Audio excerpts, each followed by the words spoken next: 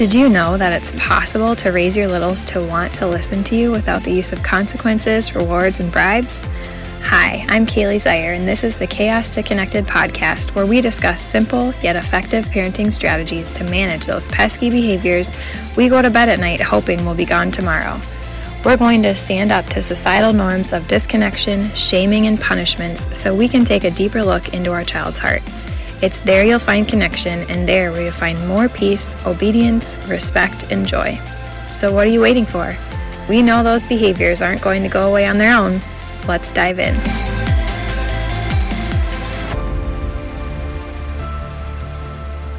Hey there, and welcome to the Chaos to Connected podcast.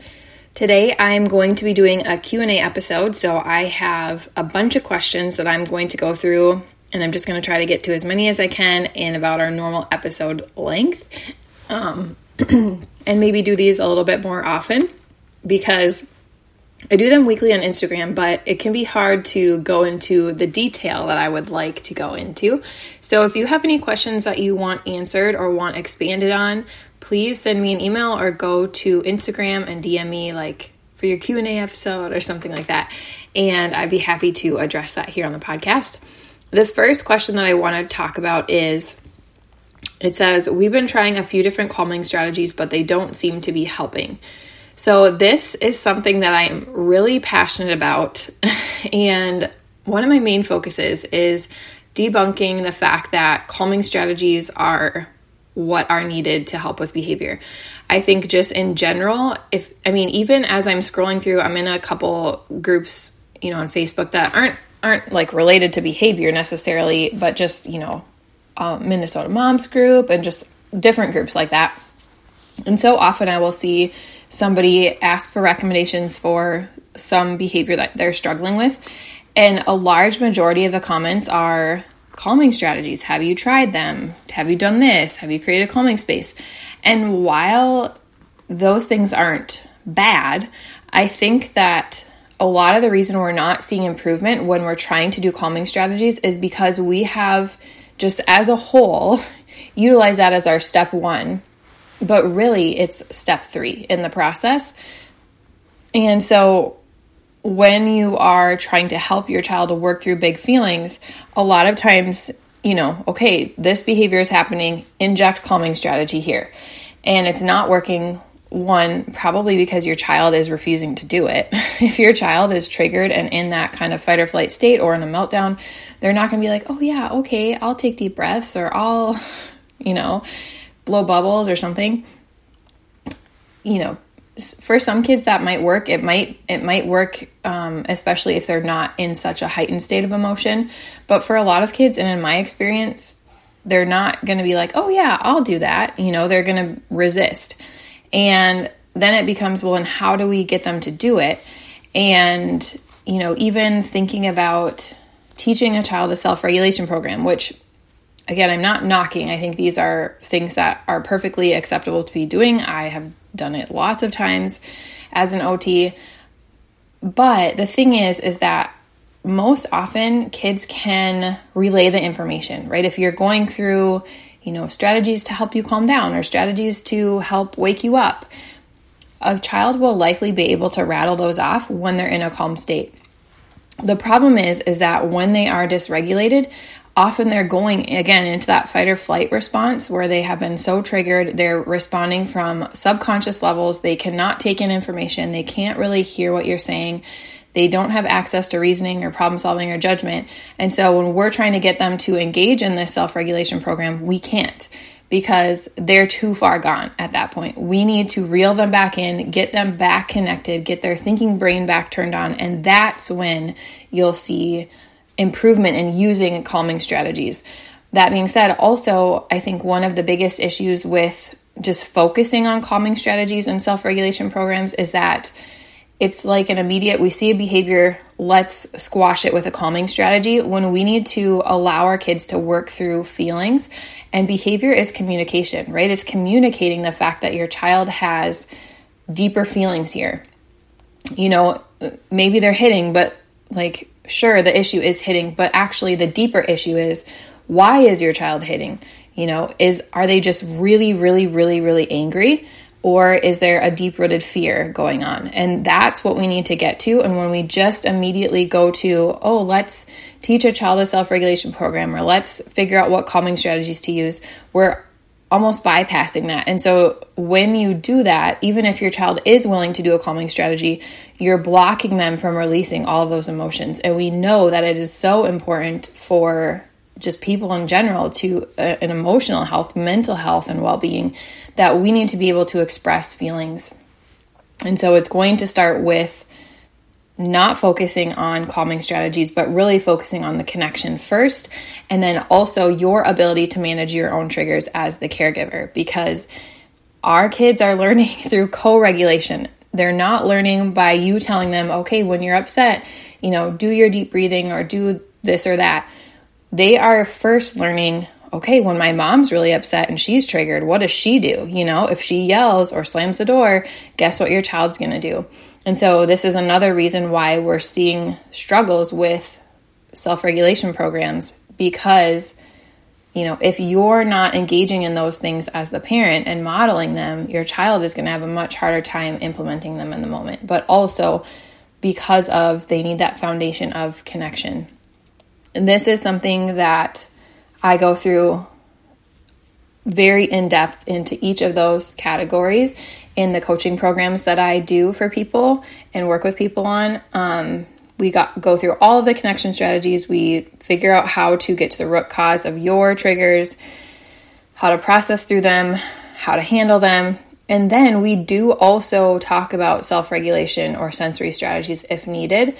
But oftentimes we don't need to focus there, because a large majority of kids, unless there's a sensory processing disorder, don't actually need everything to be spelled out for them. They need exposure and experience with the strategies so that their brain can have that awareness of the strategy and how it makes them feel. And their brain can then, in those moments of, beginning dysregulation, they can kind of go to them.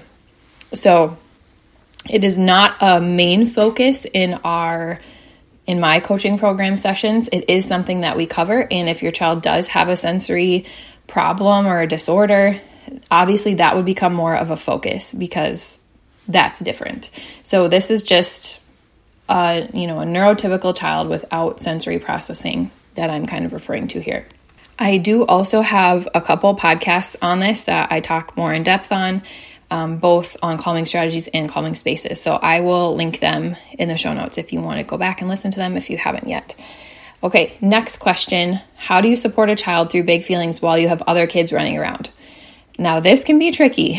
And depending on your kids' ages, there might need to be some adjustments. But I have really always explained the importance of having feelings and allowing space to work through them.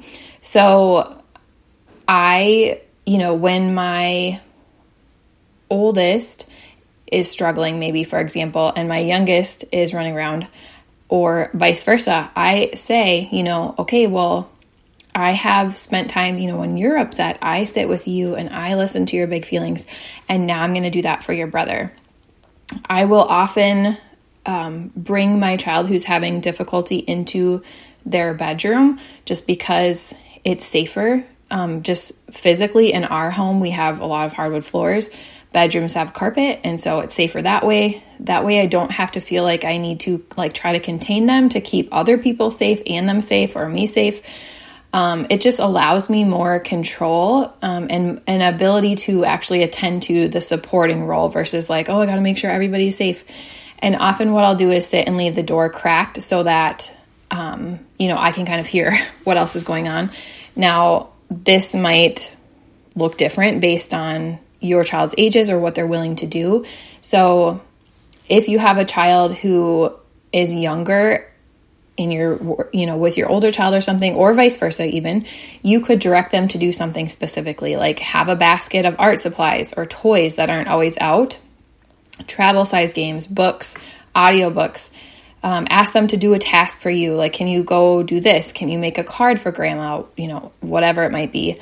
And have those things ready beforehand so that, you can say, okay, you know what, your brother or your sister is having a really hard time right now. I need to listen and help them work through it. Here's something for you to do, or, find something to play. And if you don't know what to do, here's something that you can do, something like that.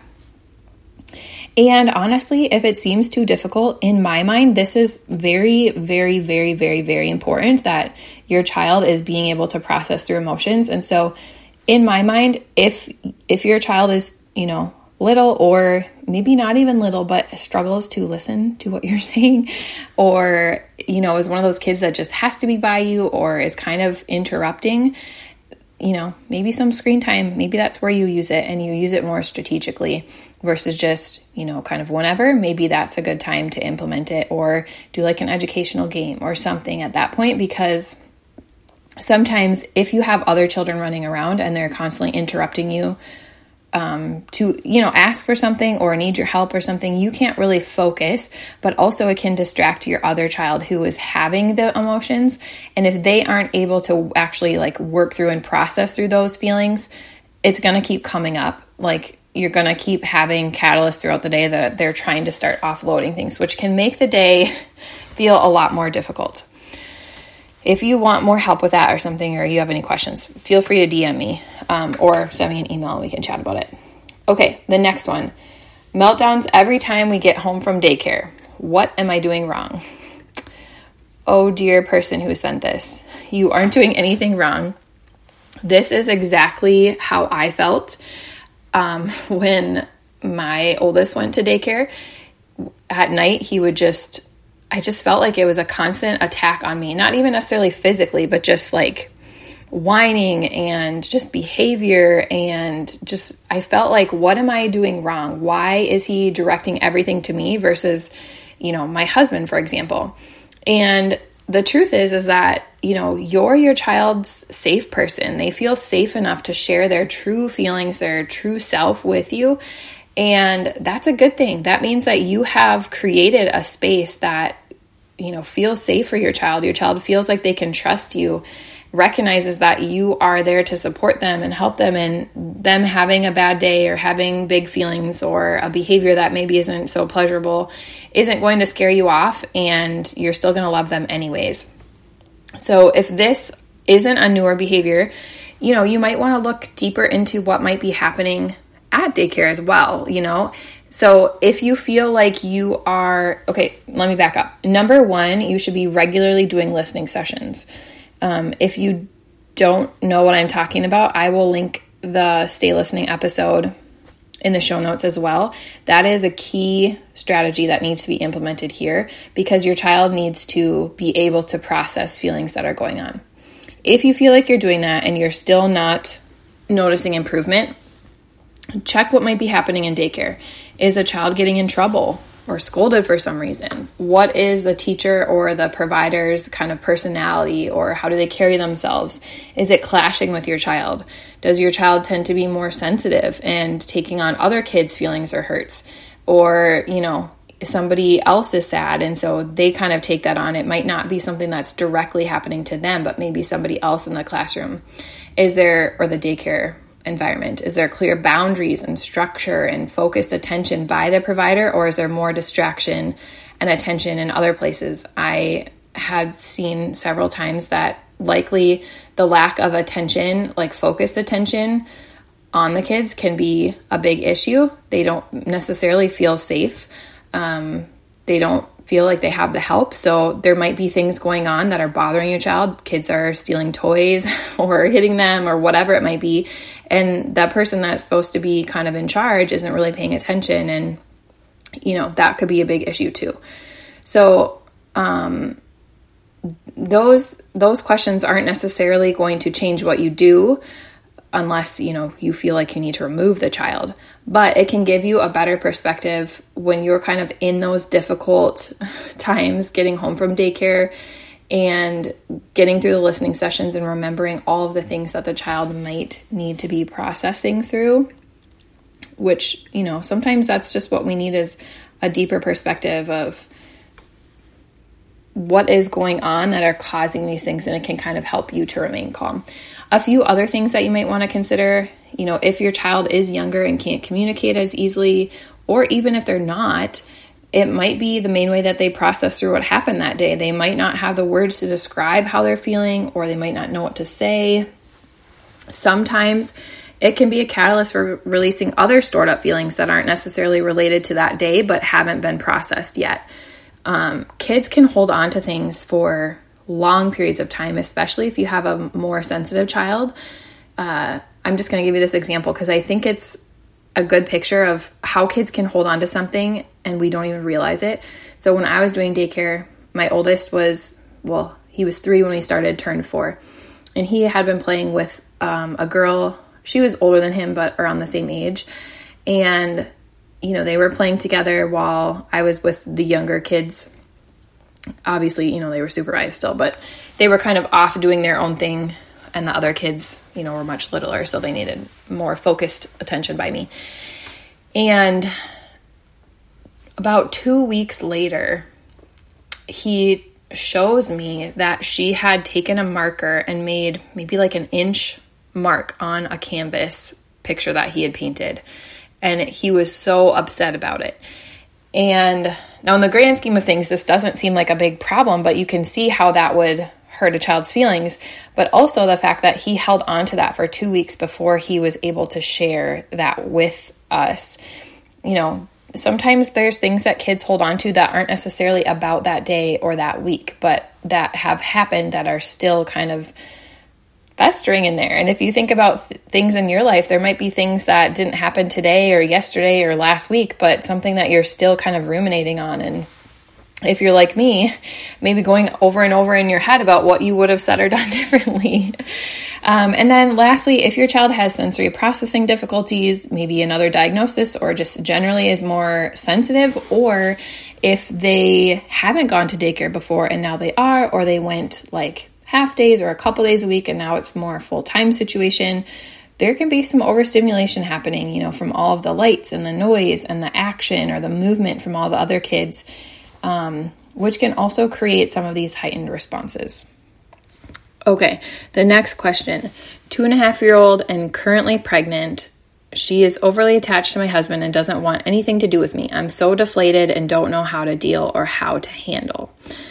So it's likely that even though your child is young, your child knows a big change is coming. And even if you haven't talked a lot about it, which I'm guessing most people probably do, but even if you say nothing about it, your child knows. They just do.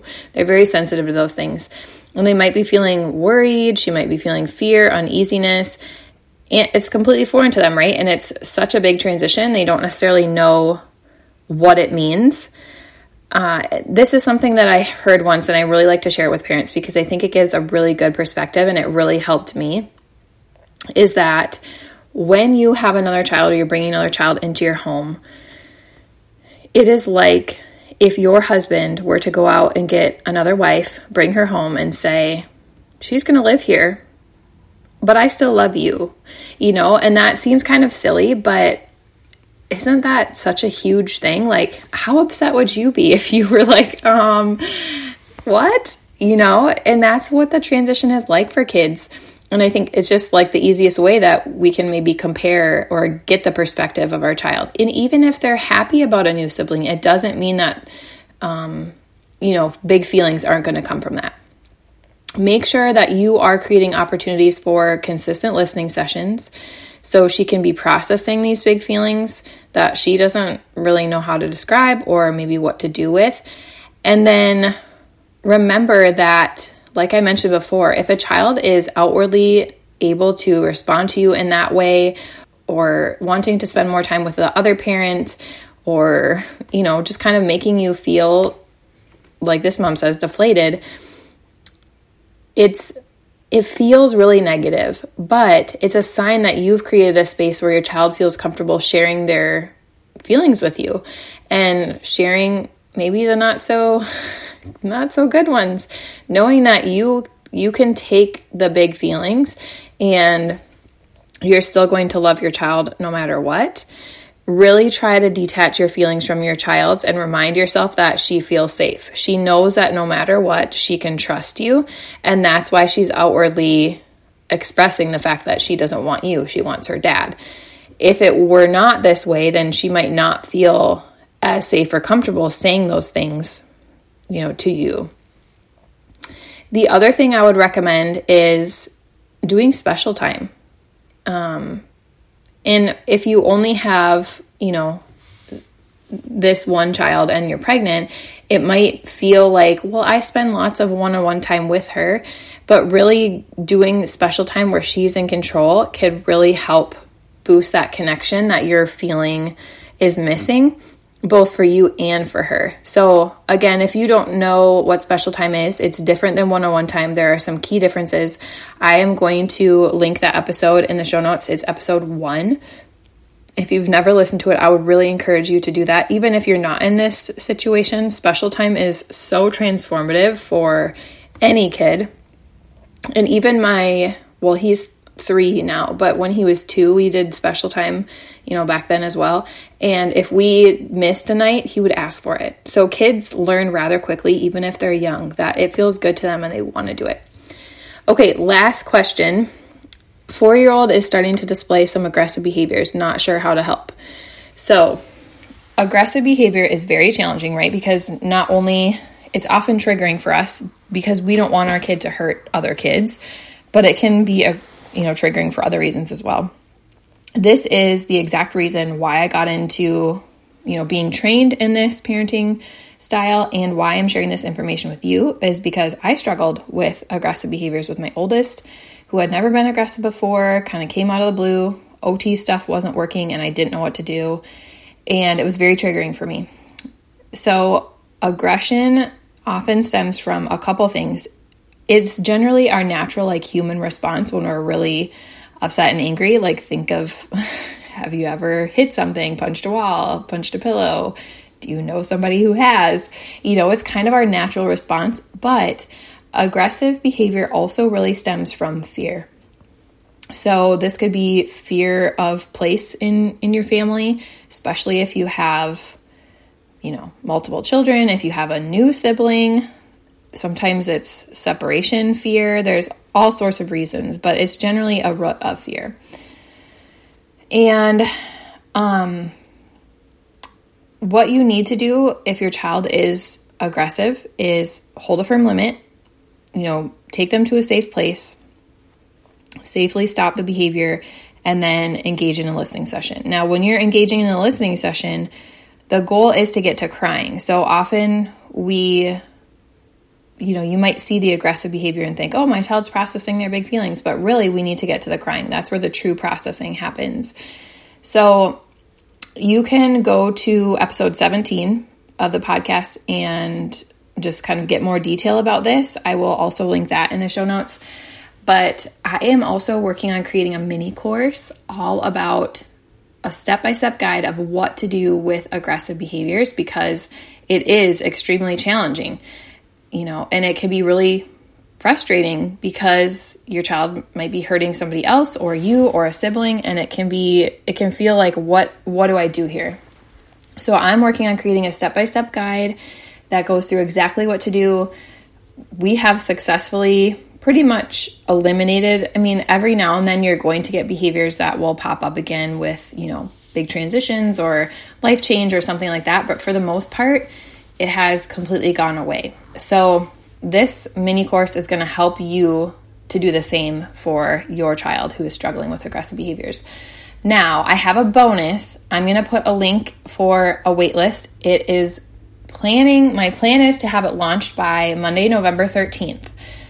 If you are on the waitlist and you decide to, opt into this mini course, if you're on the waitlist, you will get a bonus of 1 free week of Voxer, which, if you don't know what Voxer is, it's essentially like instant messaging, but like a walkie-talkie. So if you have a question, if you're like, I tried this and it didn't work, you can send me a voice message, you can send me a video, you can send me text, whatever works for you, and explain the situation or let me know what your question is, what you need help with, and I can do the same back for you and provide kind of more in the moment help.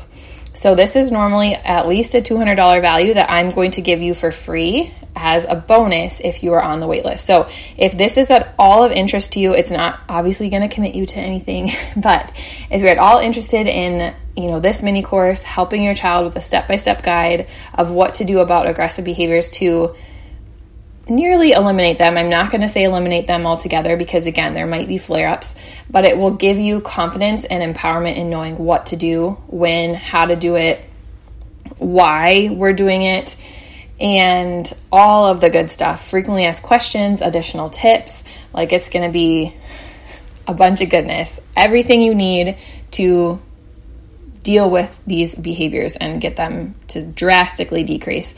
Head to the show notes, get on the wait list, and then once it's ready, I will be able to contact you, and then obviously you can look over the information and decide if it's something you want to jump into or not. But the bonus is only for those on the wait list. So if you have any interest, I would get on the wait list so that you have the opportunity to get that free week of Voxer if you decide to opt in. All right, I hope this was helpful. If you have any questions that you want answered, feel free to shoot me a message on Instagram.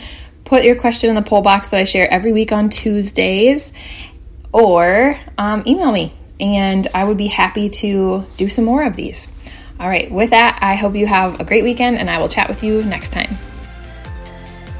Real quick, before you go, if you felt encouraged and inspired by listening to this show, I'd love for you to leave a rating or review over at Apple Podcasts so we can spread the word to help other mamas feel less alone and find beauty in the behaviors. You can also take a screenshot of this episode, share it over on your Instagram stories, and tag me at Kaylee Jo Zier, and we'll all do a little happy dance together. I love nothing more than to cheer you on along this journey. This work is so hard, but don't forget, God has not only called you to it, but He has equipped you for it. Now go get connected. I'll see you next week.